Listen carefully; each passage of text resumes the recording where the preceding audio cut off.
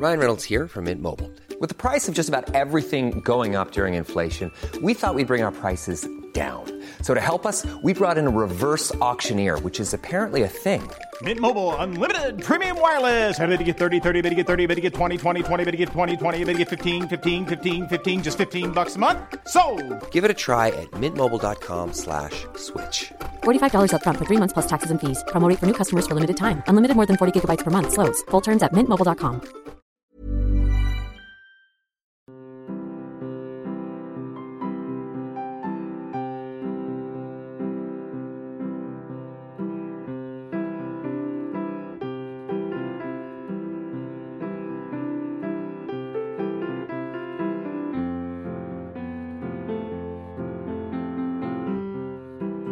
Hello everyone and welcome back to Rule the Roost podcast. Welcome back Rich Grove as well. I picked up on you on Twitter the other day, mate, saying, wish I still did a podcast. I need to have a good rant about that. Welcome. Yeah, you should have got me on Saturday afternoon. It would have been Conte-esque. Foaming it. Oh, that's the thing. I was just happy in a way that I did my post-match thing before I'd heard his kind of press conference comments, because I really don't think I would have done much other than disgrace myself, like you say, in a fashion that he did the other day. That seems like the easy place to start, doesn't it? Given that the dust has settled a little bit now, how are you feeling about that press conference, mate?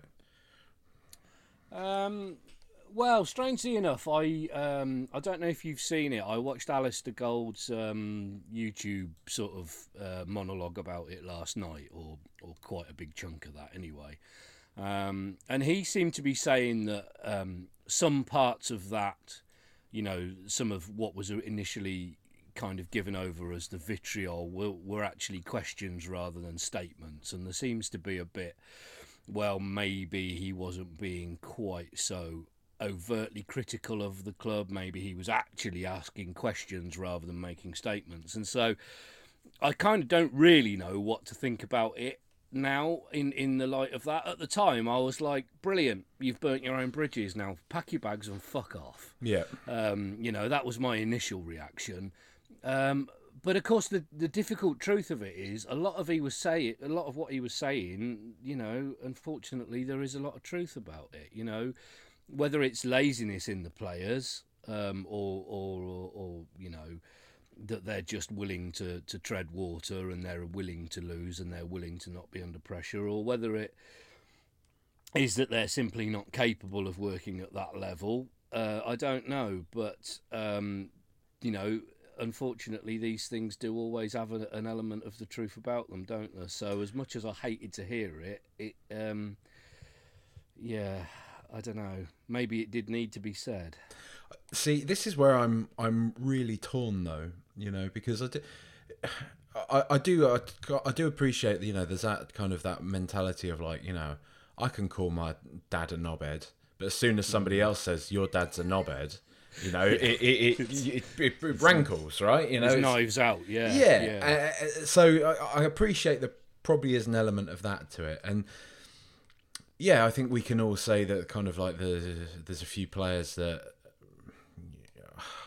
I don't know, we can buy into this whole thing that like, we've had this same group of players for however many years and they've not gotten anything over the line. But I think it's kind of a half truth in many ways, in that it is a largely refreshed squad now. You would say sort of the key places are goalkeeper, but he loves Lloris. I think he loves a goalkeeper with an attitude like that and his kind of stature. Eric Dyer, Ben Davis are the notable kind of players that probably need upgrading upon, that we haven't acted upon yet, who are what we would say are part of this like hangover of the past few years. But I still look at these players and I think for all this talk about them being failures and such, it's still the group of players that has seen Tottenham punch far above their kind of weight class, you would say, been involved in a couple of title races, been to a Champions League final. And I know people, like, they want to default back to, because it's the easy narrative to say, yeah, but they didn't win it. But surely, again, like, the bigger part of all this is that, like, Tottenham aren't the team that are supposed to be winning those things. The teams that are supposed to be winning those things are Chelsea. The fact that Manchester City and Chelsea don't win the league every single year, that they don't just pass it between themselves, is probably, to be fair, is a bigger failing on Chelsea's part, not so much Manchester City's, because they pretty much do win it every single year now. But still, the fact that, and I see Adam Nathan, everybody will know him on Twitter, he talks a lot about this. He will just say the fact that City and Chelsea don't win the league, don't win everything every single year, is a failing on their part. It is, because just the amount of money that those clubs spend. And then outside of those two, you think about Man United. You think about the amount of money that they've spent and how, continue to spend. We've been a better team than them for the best part of a decade. So I think it's all very easy to kind of lean on this idea that the players are somehow at fault. I mean, to be honest, some of the worst players this year have been players that he's wanted. Even Perisic has been standout one of the worst players this year, easily, without a shadow of a doubt. And that's not just it might well be my own bias.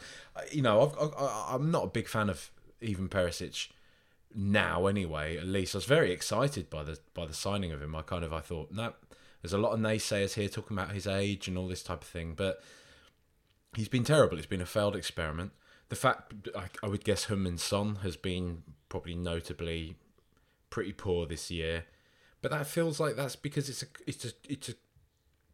a product of what Antonio Conte is not only having him do, but the fact that Conte just is too afraid to rotate him, is too afraid. I think we can objectively say, right, the best we've seen of Heung-min Son this year is from the bench. And he doesn't seem to want to take any of that on board. So, I think he said this. He spoke about selfish players, right? For example, the funny thing, because I have been thinking about that. Who does he mean really? Who can he be talking? Because selfish is such a pointed expression, right? It's a really pointed sort of word to use. It's not saying that he spoke. I guess he said the other things about the lack of fire and all this type of thing. But then being selfish, the only one I can really think of, being brutally honest, is Harry Kane from that game, because there were several times in that game, and cards on the table, I'm happy for Harry Kane to do whatever the fuck he wants, really, other than go to Arsenal on a free transfer. But while he's in a Tottenham shirt, I'm happy for him to do whatever the fuck he wants, because he is our best player. He's our best ever player. He's the one that consistently gives a shit. But you could see in that Southampton game whether he's got one sort of eye on the golden boot race, whether he just kind of doesn't trust the players around him, whether he's frustrated. There were several times in that game where I thought he took the shot and he didn't look for anyone around him. And it was Son. A couple of times, 2 or 3 times he didn't pass to Son.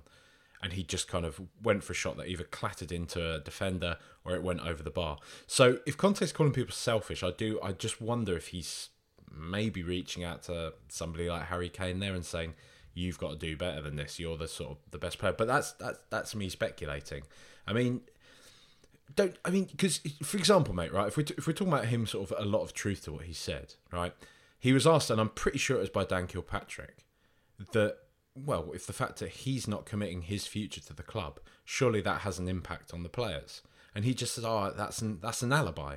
That's just an alibi for these players. You're just making an excuse for them. But he surely can't deny that, right?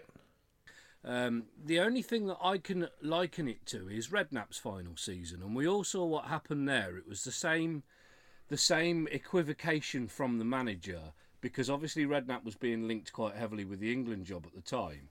And if you remember that, I'm sure it's all etched into our psyche, the Mind the Gap year, where we were in a really, really good place with about 10 games to go, and everything just fell off the pitch, and it's all just been put down historically to that nobody knew whether or not the manager was leaving at the end of the season.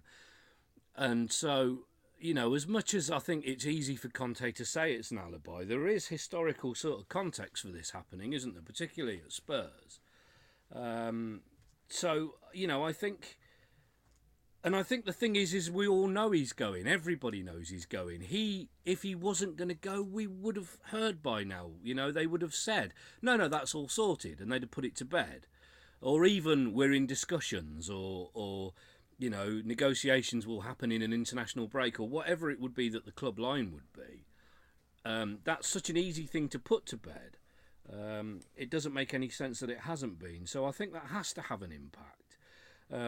And going back to your previous point on the selfish players, I mean, like you, I thought that comment was largely aimed at forward players, and perhaps Kane is the obvious target for it. But I think we see it a lot across the front. We've seen sort of both. You know, Son is so desperate for goals that he will cut in at the edge of the box and fire something into the car park rather than pass it across to somebody that's in space. Kulusevski, I think, also trying to find form after an injury, has been a little bit guilty of it. Kane has always been a bit like that, though, and we, like you say, we forgive him for it because he puts it in the goal so often, you know, and I think, you know, sort of coming back into the midfield players, Højbjerg, you know, he's got a couple of goals from the edge of the box in this season, and I think he's got a sniff of it, and recently, frequently, we've seen him progress to that final third of the pitch and just let loose where whether it's been Richarlison or Kulusevski out on the right-hand side, whether there's been Kane pulling a defender out of space in the middle to create either room for himself or somebody else, and he's just let rip and it's bounced off somebody's arse and gone out for a throw-in or something. And I think, you know, yeah, that's probably the major thing, isn't it? Because if they were a little bit more cooperative in the front, we wouldn't constantly be looking for a lead. It's difficult, isn't it, mate? It's really difficult because, like, touching on going back to the alibi part of this, whatever you want to call it, rant from Conte.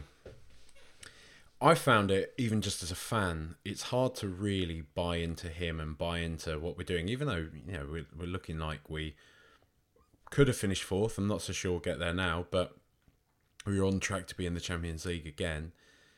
But just the uncertainty around what that really means I found it so hard to. I mean, maybe that's a failing on my part. Maybe that's looking into it too much. Some people would just say, whatever, you're in the Champions League, just enjoy that kind of thing. But when you can't see any like tangible direction in which the club is heading, when you're thinking, well, this has got an end point, this Conte thing, and what have we got waiting for us next year, you know? Thomas Tuchel, who my real gut feeling is that's where we're gonna go. Another ex-Chelsea manager. Mm-hmm. But regardless of that, like all this kind of uncertainty about what are we actually trying to achieve here? What's the next step? Because it feels like we'll get into the Champions League, and then next year it's step one again, all over again. The whole thing starts from the beginning again, and if that affects us as a fan base, because been to the ground a few times this season, it hasn't really got a buzz around the place. Do you know what I mean? I haven't felt that at all. I haven't really felt the kind of any sort of sense of like excitement or anything amongst fans. And I hate to say this, but I do think we always need to keep one eye on what Arsenal are doing, because I think that really does affect a lot of the feeling at Tottenham, right? But you know, if this was year two, right? Year two into Conte's 5-year contract he had with the club, and we're on course to finish in the top four again, I'm like, cool. At least we got there, and we can build on this because we know we've got this guy for a few more years, and he's building the club in his image. Whether I like it or not, there's something there. There's a journey. There's a road ahead. Right? We don't have that. We haven't had that at any point. So if it's affecting the fans, it's surely going to affect the players as well, right? Yeah, of course it is. Yeah, absolutely. And I mean, they must feel it far more acutely than us. You know, we go once, twice a week. You know, we experience it from the stands. You know, I mean, obviously I don't go that often because I'm not swimming in money. But, no, nor do I anymore. You know, yeah. I know people that do go sort of week in, week out, and it's the same story. And of course they see it on a daily basis, and there must be this sort of this weird sort of equivocation around the club. And I wonder, you know, if you remember a couple of years ago when we had the All or Nothing documentary, you could see in those episodes that Levy was quite often in Hotspur Way. They would all be having lunch together, and he would be there talking to the manager, and he would be talking to the staff, and he would be talking to the players. So it's not as if, you know, there's even a separation of that organisational structure from the playing staff to the board of directors. That they're obviously all sort of in and amongst each other. They've got to be wondering what each other are thinking or doing and what the plan is. That, you know, there must be people. They must be. If it was me, I'd be earwigging. What are they talking about over a cup of coffee today? What is going on? You know, and like you say, is it going to be another fucking roll of the dice? Is it going to be another new face that comes in with different ideas? The players are going to have to warm to another system, to another manager, prove themselves all over again, or not, as the case may be. You know. And yeah, it's got to have a huge disabling effect, hasn't it? Yeah, I mean, like we said, you can't deny entirely that, you know, he's allowed to be frustrated. He of course can talk about the lack of intensity and the lack of fire in those players. I think we would all say that at times, right? We would all say that there are those moments where they're just the confidence in them just goes so quickly, it just evaporates. And maybe that's, I don't know if because like I was saying at the top, I don't really buy into the idea that that's a kind of some kind of, I don't know, weakness in the players as individuals or something like that. It maybe is just the fact that, you know, a lot of these players have been there, done that at Tottenham, and they kind of see where it's going, and maybe they have just lost that belief that they can get something across the line here. Whatever, and I can understand his frustration at that. But a lot of the squad has been turned over now. It really has, you know, and I you know, I understand it. It's a contentious topic, this kind of thing. I've been getting a lot of flack for like my kind of thoughts on Conte stuff out the back of it, and a lot of it is kind of the, you know, aside from the sort of the you're a cuck, is Levy paying you type, you know, bilge that you get in this sort of thing. A lot of people are like, well, you know, I've just had enough of this, mate. Like, to be fair, like, he is making a point that so many of these players, even my dad the other day when I was talking to him about it yesterday, he was just like, well, he's not wrong though, is he? Really? Like, it's not worth getting upset about, because look at these players, they don't deliver anything. Like, and you know, so I can take that on board, but what I can't stand with him, and what I think really rankles me still, and I just won't give him a pass for, that so many people do, is how much of this, in my opinion, is in his hands. Like, I do want to talk about Levy, and I do want to talk about ENIC and their kind of part to play in all of this, but we had a really strong end to this season last year. It looked like it's kind of, his ideas had kind of permeated. Suddenly everybody had a bit of belief. They were all playing as one. We got that sort of that fourth place over Arsenal, beating them 3-0 as well. Like that, you know, we're talking about these players and their mentality and stuff. Come on, man, this just happened a couple of months ago. You can't say that these players are like all these kind of, you know, mental weaklings and all this type of whatever sort of toxic stuff people spew out, coming largely from the fucking manager, right? A couple of months ago, we all saw what White Hart Lane was like on that night against Arsenal, and like how we destroyed them and how those players played. So the fact that he kind of feels that he can completely just have like clean hands in all of this, you know, it's kind of like, because he it's his job to do this, right? It's his job to inspire and motivate these players. And it looked like we'd done it last year. And the club themselves, my point on this was that they have backed him. They bought in Richarlison, they've bought in Porro, they bought in Basuma, who was one of the best players in the Premier League for years. One of the most sought after players outside of the top 6 teams, you know? And he's done nothing with them. He's done absolutely, like, really, honestly, my gut feeling on this is, right, is that he did a good job last year. He started to show that promise. We've given him the money, and it's just flopped.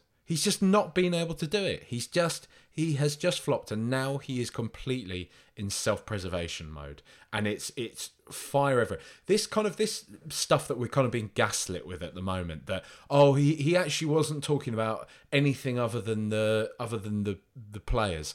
It's bollocks, man. I've watched that press. I've had to do work involving that press conference. I've watched it start to finish. Like, I know exactly what he said, and I've known exactly what he said in the heat at the moment. I remember exactly what he was saying it after Burnley away, and I'm sure other press conferences. The guy is unprofessional. When it's not going well on the pitch, he lashes out at everyone else around him. It's just toxic. It is completely toxic, and I don't see how people can just let him off the hook for it, Yeah, totally. I mean, it is to draw a comparison that he would hate. It is very Mourinho-esque, isn't it? I think he's worse, mate. Honestly, I think he's worse. Yeah, very much. And I mean, while we're on those comparisons, the football is pretty similar as well. Yeah. It's fucking dire.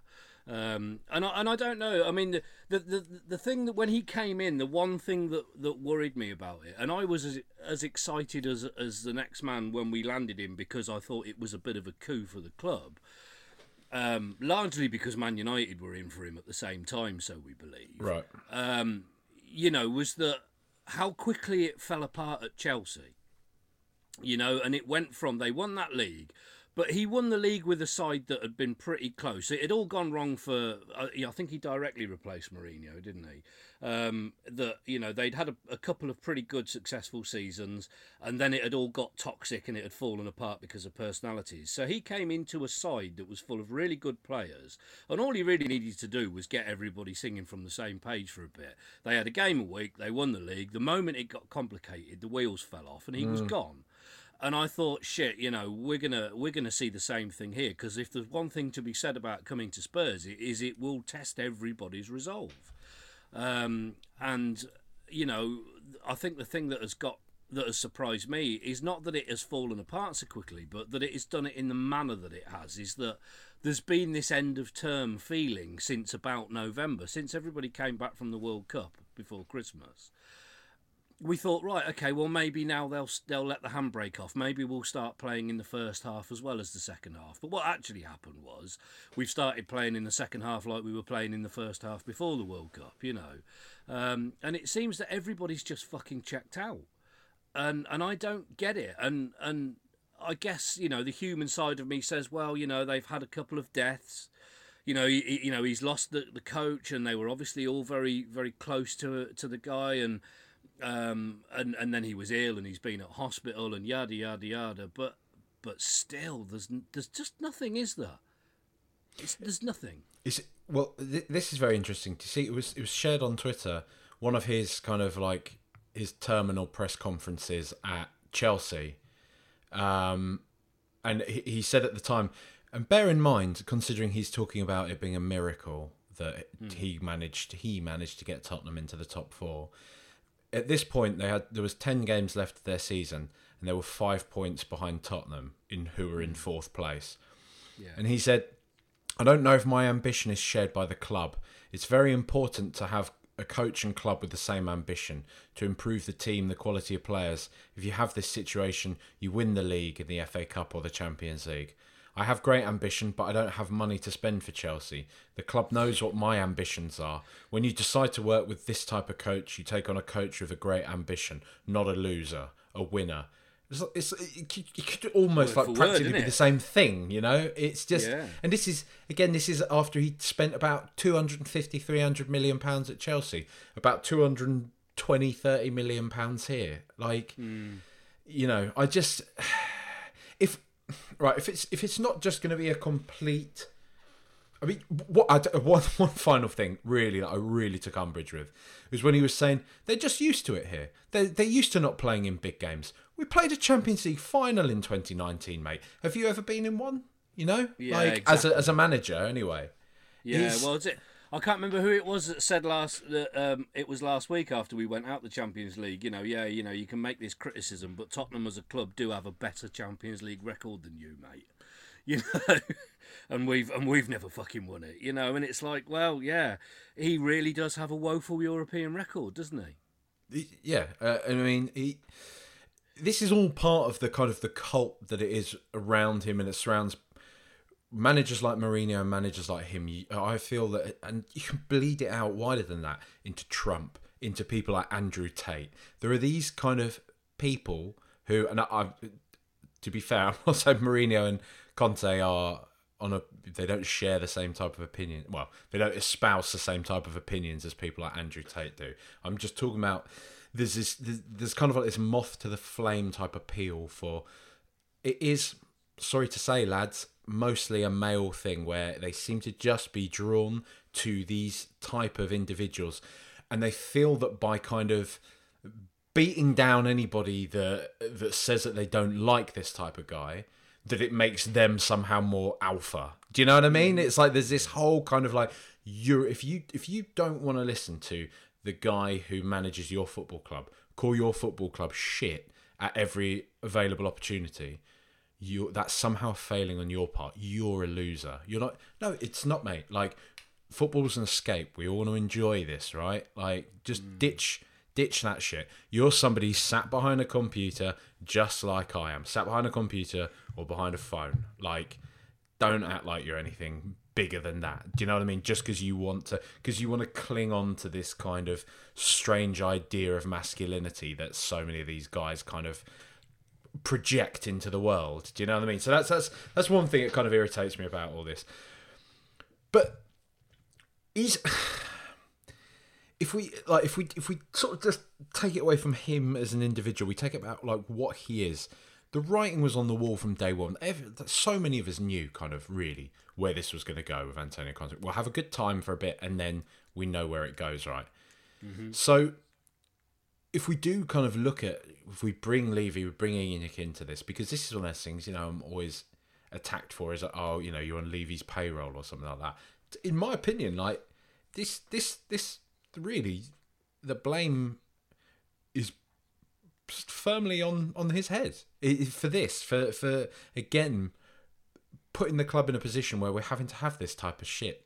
We're having to have this kind of circus play out in public around the club, because the hubris once again to think that you can just somehow get a squad of players that have looked disconnected now for almost 4 or 5 years and just say, right, we've got Harry Kane, let's still carry on winning the league. I mean, the annoying thing is, right, the annoying thing is with all this is that we take this emotionally as fans, right? We see all this kind of, we want the journey, we want the hugs, we want Pochettino crying in press conferences, blah, blah, blah. But I'm sure somebody like Daniel Levy, for all this kind of, I'm saying, the blame lies at with him, he's still probably thinking, yeah, well, we got top 4 last year, we might get top 4 again. So it sort of vindicates his decision to do it. But it just feels like, again, it's that kind of, the question over him is that disconnect from football as a game, right? That the only way we can get top 4 is to have to suffer people like Mourinho and Conte. Surely you knew what type of character he was. And where does Paratici factor in all of it? Hey, I'm Ryan Reynolds. At Mint Mobile, we like to do the opposite of what Big Wireless does. They charge you a lot, we charge you a little. So naturally, when they announced they'd be raising their prices due to inflation, we decided to deflate our prices due to not hating you. That's right. We're cutting the price of Mint Unlimited from $30 a month to just $15 a month. Give it a try at mintmobile.com/switch. $45 up front for 3 months plus taxes and fees. Promo rate for new customers for limited time. Unlimited more than 40 gigabytes per month slows. Full terms at mintmobile.com. Hey, it's Paige DeSorbo from Giggly Squad. High quality fashion without the price tag. Say hello to Quince. I'm snagging high-end essentials like cozy cashmere sweaters, sleek leather jackets, fine jewelry, and so much more. With Quince being 50 to 80% less than similar brands. And they partner with factories that prioritize safe, ethical, and responsible manufacturing. I love that. Luxury quality within reach. Go to quince.com/style to get free shipping and 365-day returns on your next order.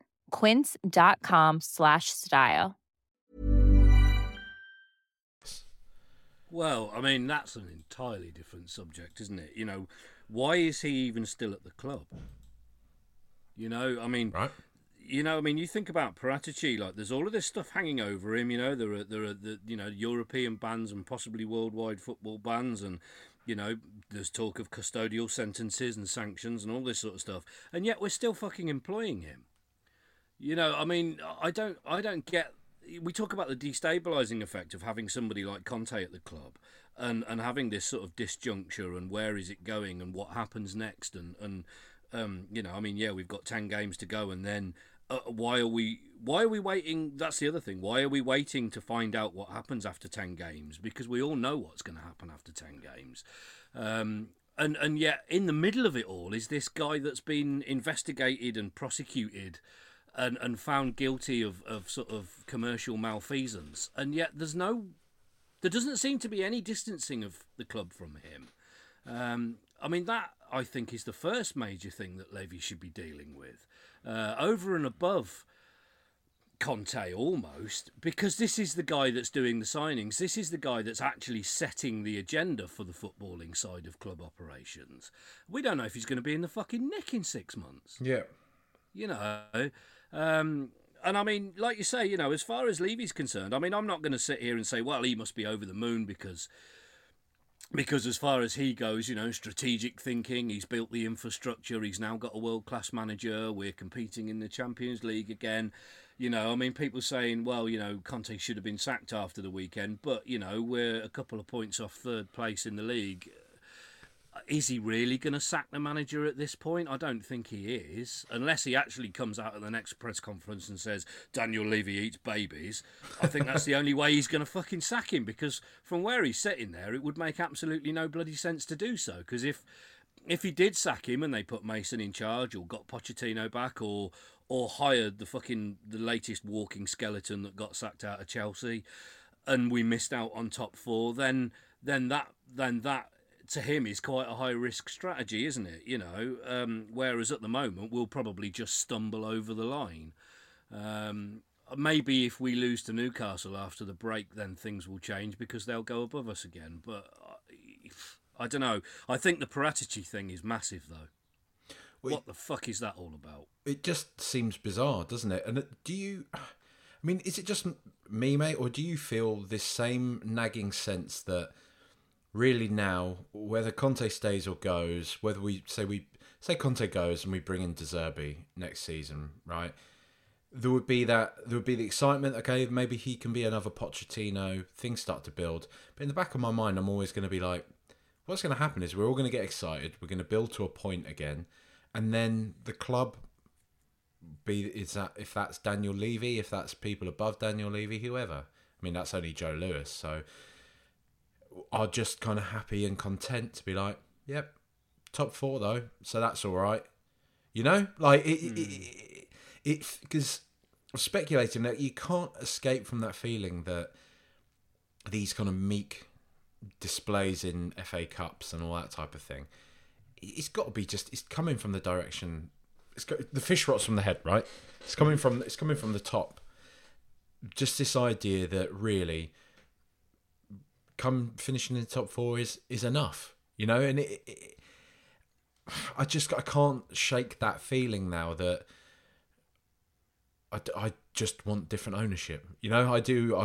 And it's not. I don't just want different ownership because I want us to do what Man City have done. I'm not looking for us to spend like £100 billion and win the league tomorrow, kind of thing. It's not that. I just want to feel like. Something is different because it feels like this is all played out now. It feels like we've done this merry-go-round, right? Yeah, you have to wonder what the next stage is for them if they stay, don't you? Because obviously they have been involved in some sort of 20-year project whereby if you look at it objectively, yes, the club is entirely unrecognisable from what it was when they bought it from Sugar. Not least the stadium's different, all of the facilities are different. That first year that Martin Jol got us back into the UEFA Cup, when was that, 2006, I think? Around then, yeah. Then, we were almost, well, a lot of us were almost dancing in the streets because, my God, the wilderness years are over. And if we look at the arc of the ENIC ownership objectively over that period of time, they appear to have achieved what it is they look like they've set out to do, in the respect that they've created a football club for the 21st century. And you're right, it does appear that the missing piece is actually that on-field bit now. And I don't buy into this idea that Levy doesn't care about us not having success on the pitch. I do believe that he doesn't actually know what to do next. And I don't think it's to do with spending money. I wondered whether or not he thought in having that totemic manager in at first Mourinho and then Conte, that he's got... I mean, Conte said in a press conference last year that the difficulty isn't that we won't spend the money, it's actually attracting the players to come to the club. And I wonder whether or not this was the thing that Levy thought would actually do that, and actually now it hasn't done it. Maybe he's sitting thinking, fuck, I don't actually know what to do next. Because short of being an emirate state that can burn £50 notes for fun, we aren't going to be able to outbid and out-attract and entice players that are going to go to... if we're talking about our rivals for signings being clubs like Arsenal, we're not competing with a club like Manchester City to sign a player that Manchester City wants. We're not in that conversation. We might still be in a conversation to sign... I mean, you think of Trossard, we were supposed to be after him in January and he went to Arsenal instead.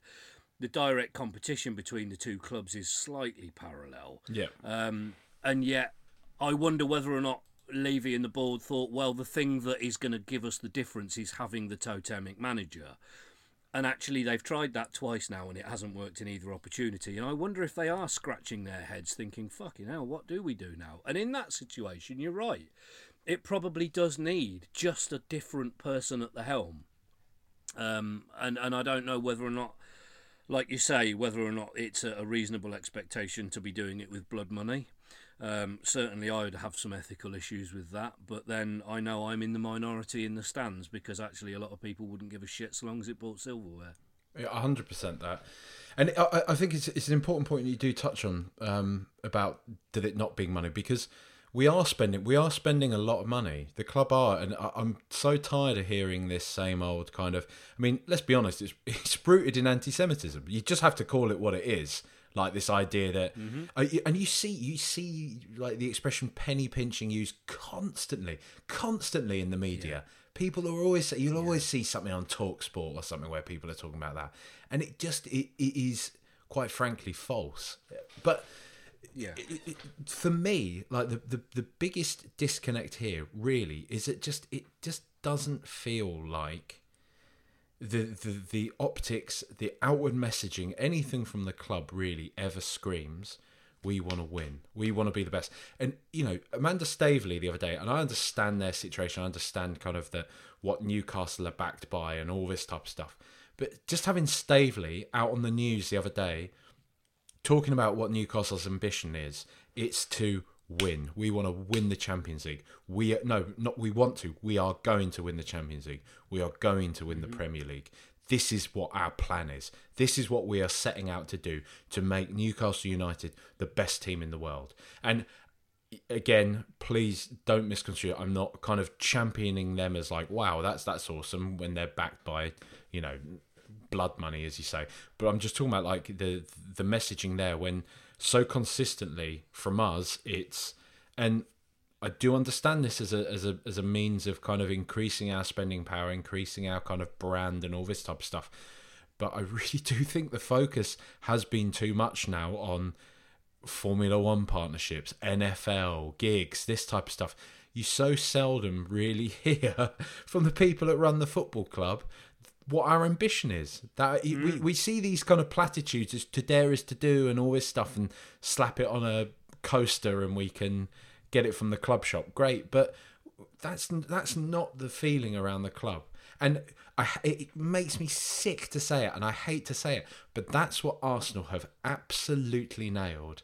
Every single person in that club, Edu, Arteta, all of the players, the fans, everybody, look at them this year. They're having the absolute time of their lives. And it is all because they are all from this... They all have that singular vision of footballing success. That's what they want to achieve.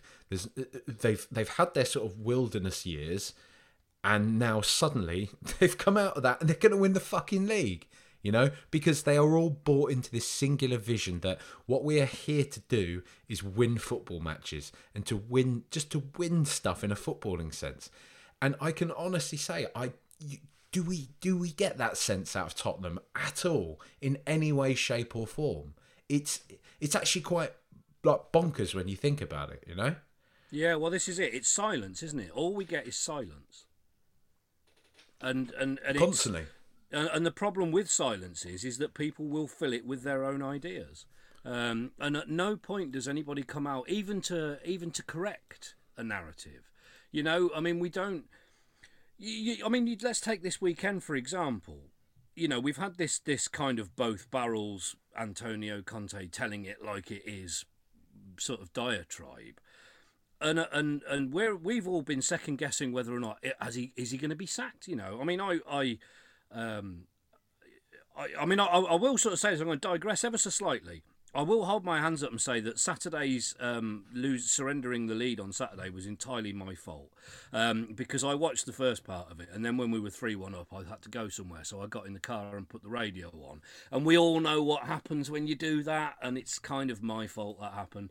But after it all went, and I was listening to all the aftermatch, you know, analysis and all of the hot air that comes out of the BBC on top of it, I spent the next couple of hours thinking, well, are we going to get a club statement fairly soon saying we've parted company with Antonio Conte? We didn't. And so that fueled itself. And into the next morning, I got up and I thought, well, I'll put the Hellfire site on and see if he's been sacked. And he hadn't. And Sunday got filled with even more speculation. And today, even more speculation. Nothing from the club. It would have been the perfect time to come out. Like you say, you know, whether it's Levy or Donna Cullen or one of the other people that are associated with the board saying, I'm the spokesman for the club in this situation. We understand the comments, you know, whether we're happy or not about it is another matter. You know, the club's position is this. Then at least there's some clarity. But there isn't any clarity, and so the circus rolls on.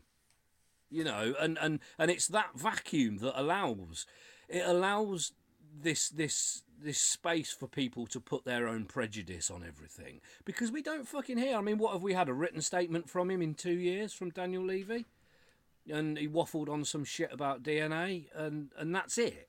But we hear more DNA that was just, it was all disingenuous. He's talking about getting these managers in with this club DNA, and then he appoints fucking Mourinho and Conte. Like, yeah. It's just lip service, you know? It is. Yeah. And it is. It's... I've had my problems with ENIC. I'm not somebody that is...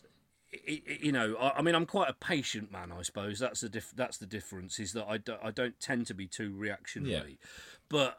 you know, I'm not easy to sort of categorise as an ENIC sort of stooge, because I have had my issues with them. And as I've said to you before, I had, you know, particularly the way they dealt with Martin Jol. I didn't spend a fucking penny at that club for 8 years because of how they dealt with Martin Jol. And it wasn't until I'd spoken to Dan Kilpatrick and he'd actually told me what Jol had said about how Levy had dealt with him in private that I backed down on that. So I was fucking ENIC out before it was fashionable, you know, in some respects. So it's not as if I'm a champion for them, but, you know, it's that sort of, you think, well, you've got to give it time, give it balance. Okay, they've got a different vision, they've had this huge project, and this is the last piece, and right, well, we've had to give them this opportunity. But they've had that opportunity now. He's had two managers after the Champions League final and after the collapse that followed it. He's had two big managerial signings plus a clusterfuck with Nuno Espirito, and I don't know how much more rope we need to give him. You know, I mean, if you could try envisage the future, mate. Mm-hmm. What happens from here? Because, like you say, and it seems to be as Paul O'Keefe is saying, Conte's not going to get sacked. He's not going. So, what does now look like? Does the unlikely happen? Does he end up signing a contract with us, and we back him even further, and we try to, you know, move the club forwards? Or I mean, where do you see this going? I think he goes. I think, well, I mean, like you say, he stays to the end of the season because the league position is too good for him to be sacked at the moment, isn't it? And I don't know whether or not that's a dynamic thing, whether or not they will just stick regardless of what happens in the next 10 games. I mean, his form is terrible, isn't it, really? What is it? Out of the last 10 games that he's been present for, we've only won about 3 or 4 of them, haven't we? We've won, Really? yeah, I mean, it's been fucking terrible. Whoopee. Really. Yeah, so I don't know whether or not it's a dynamic thing that if we do lose the next 2 games after the break, I think is it Everton and then Newcastle we've got, I think. Certainly Newcastle go above us, and maybe that does change the dynamic and he goes early. It breaks my heart to say it, I don't see them bringing Pochettino back in. No, mate. As much as I'd love it. And then again, I don't think the Pochettino that would come back would be able to do what he did in his first instance when he cleared out all of the, the Adebayors and the Etienne Capoue and all the players that were doing the lazy bit. I don't think he'd have that freedom if he did come back. So I wonder whether or not actually him being reappointed is just a fairy tale anyway. I think he goes in the summer, and I've got to say it, I honestly think that Harry Kane's going to go as well. And then where do we go? Yeah, I mean, who do they bring in? I don't want to see any side of Thomas Tuchel in my club. I can't stand the man. But that's really what it feels like, right? But then I do wonder: does Thomas Tuchel come in if Harry Kane goes? Because I'm interested to know where this one will go. I'm still of the opinion. I'll be interested to know what you think, mate. I'm of the opinion that if he goes on a free in next summer, he's still worth more to the club than if we just... Because City didn't want to go higher than 70 mil when he was, 28, 27, 28, a couple of years ago? Yeah. Best striker in the world. They weren't going higher than 70 mil. At that point, I genuinely think if they'd have just upped it to that 100 mil, 110 maybe, with maybe chuck a player in, he'd be theirs. But, Is he worth more to the club? Or is this, in a way, is this even like a continuation of a Conte type thing? Is it still another spectre hanging over everything?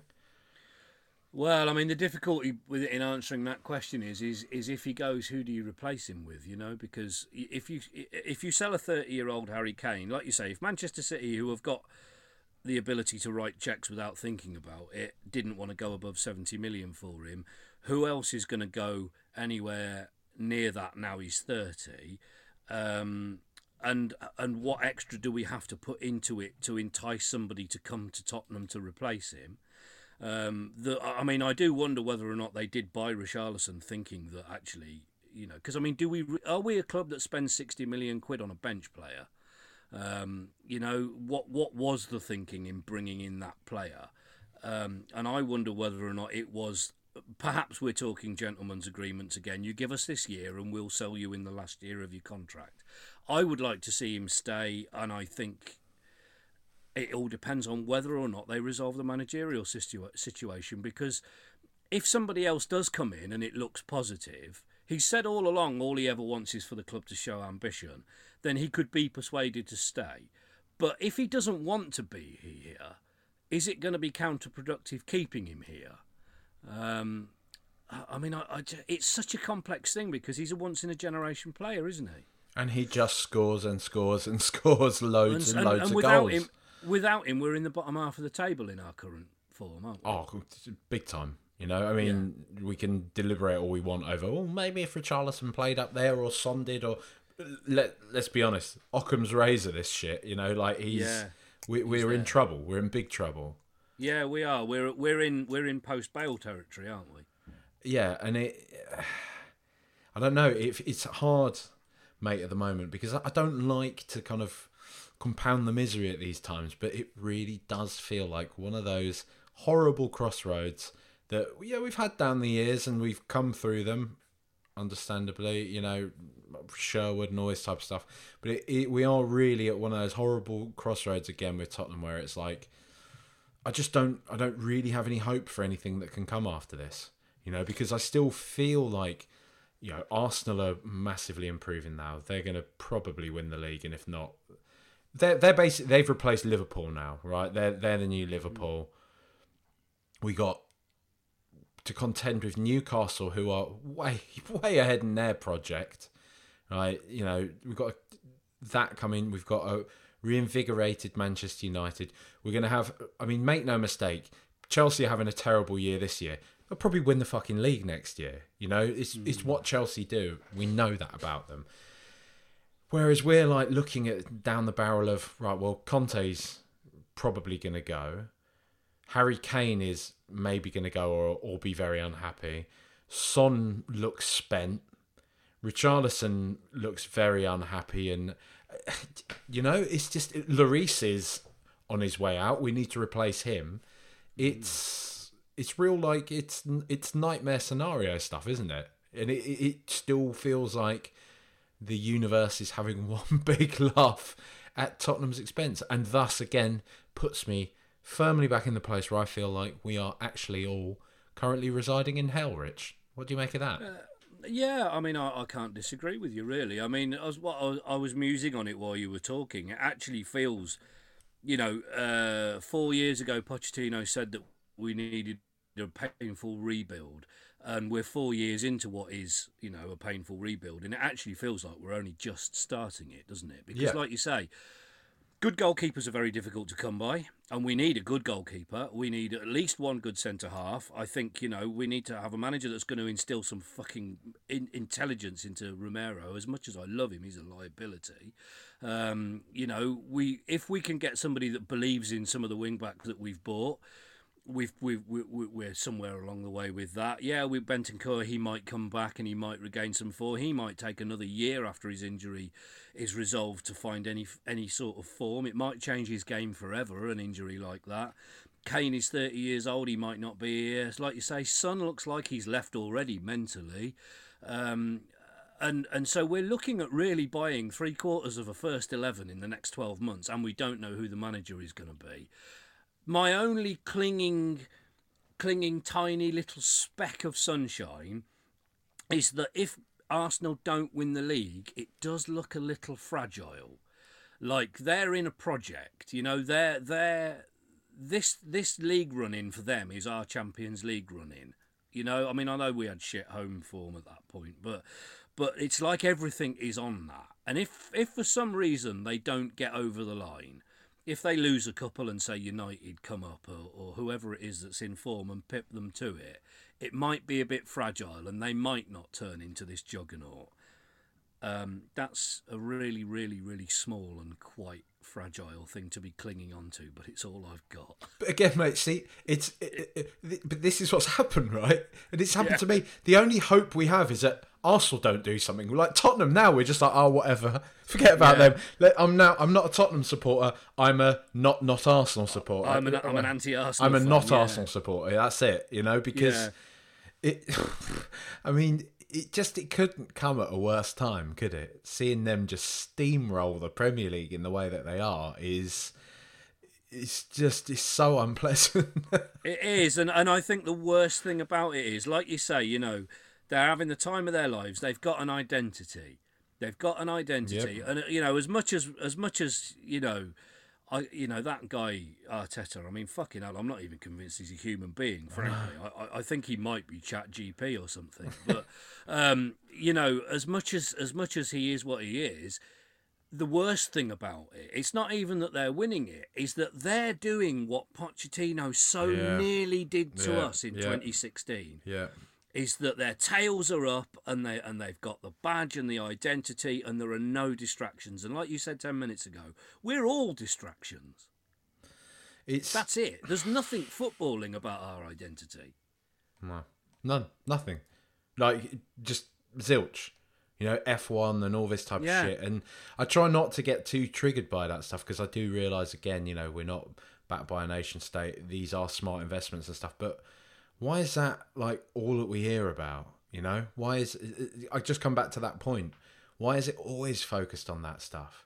Why is it never just kind of like, let's do this, you know? And I guess, in balance, one would argue that we complain about bringing in a manager like Antonio Conte, but one might say, well, that's Daniel Levy going out and looking at who is the best available manager right now on paper, Antonio Conte, and he personally intervened in this whole thing to get it across the line. So, to give him his dues, he maybe does care a lot more than we let on, just because he's not out there having a pint like Mike Ashley did in the stands and stuff. He didn't give a fuck, did he? He put out all the optics of, oh, look, I'm a man of the people, I love this club, I do, kind of thing.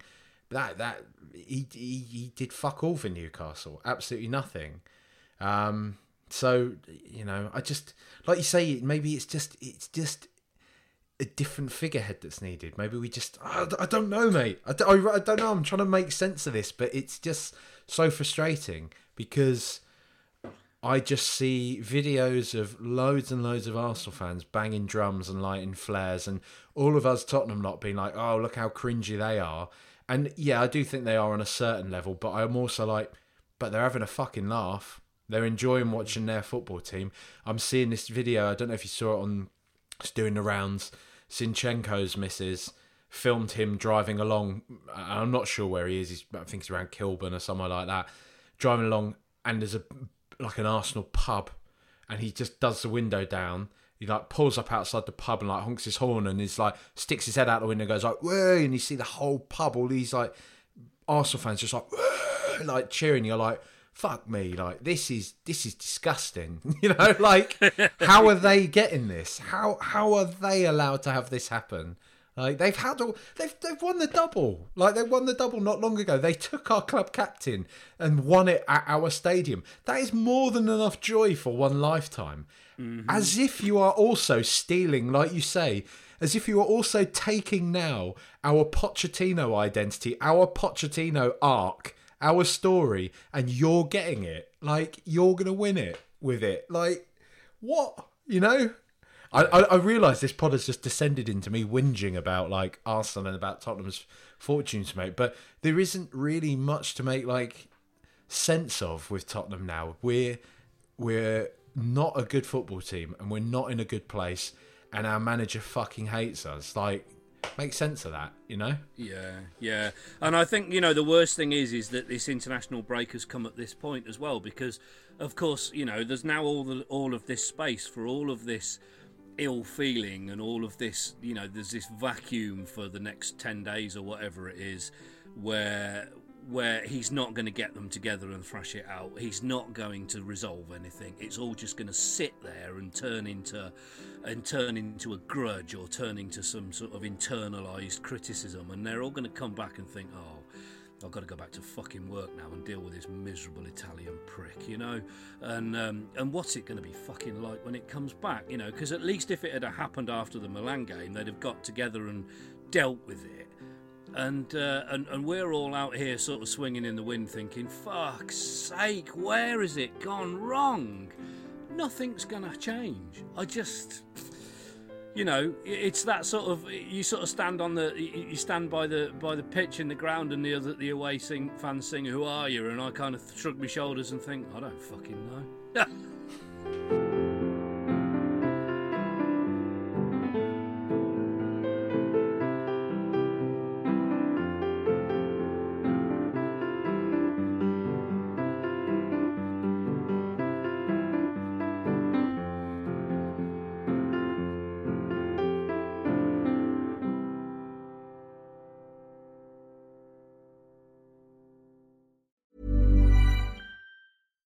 Hi, I'm Daniel, founder of Pretty Litter. Cats and cat owners deserve better than any old-fashioned litter. That's why I teamed up with scientists and veterinarians to create Pretty Litter.